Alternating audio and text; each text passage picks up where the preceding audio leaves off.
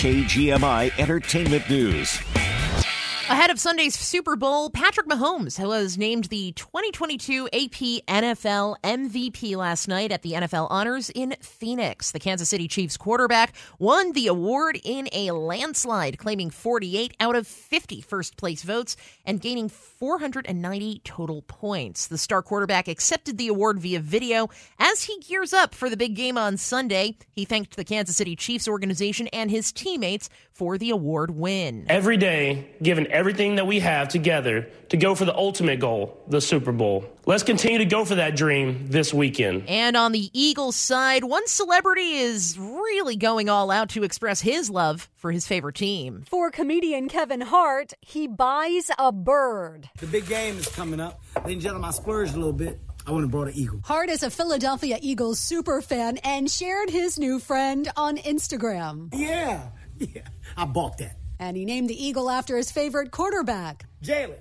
you live here now. Welcome home. So how much does he claim to have spent on Jalen Hurts? 16.5 mil, cash. Not so sure I buy that, but clearly he is one devoted fan. Big game coming up, big moves, and I got an eagle. Stacey Lynn, CBS News. I hope that eagle purchase pays off for him. But the Super Bowl is on Sunday. Of course, the Kansas City Chiefs take on the Philadelphia Eagles.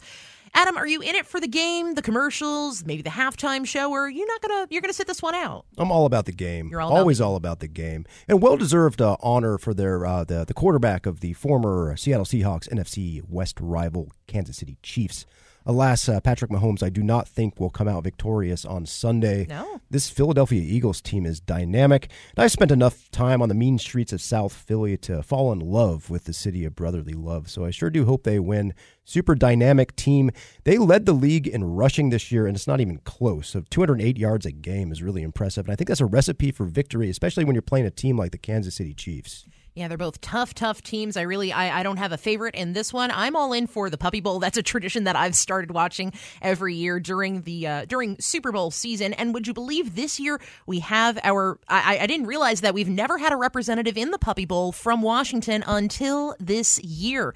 He's a 7-month-old boxer mix named Cooper, and even spent a little bit of time with Seahawks coach Pete Carroll and defensive end Shelby Harris ahead of that big game that little game on Sunday. I'm here for the Puppy Bowl, especially there for the Kitten halftime show. For those of you who are not familiar with the Animal Planet's the 19th annual broadcast of the Puppy Bowl. It should be a really fun day to watch the game and the Puppy Bowl and everything else.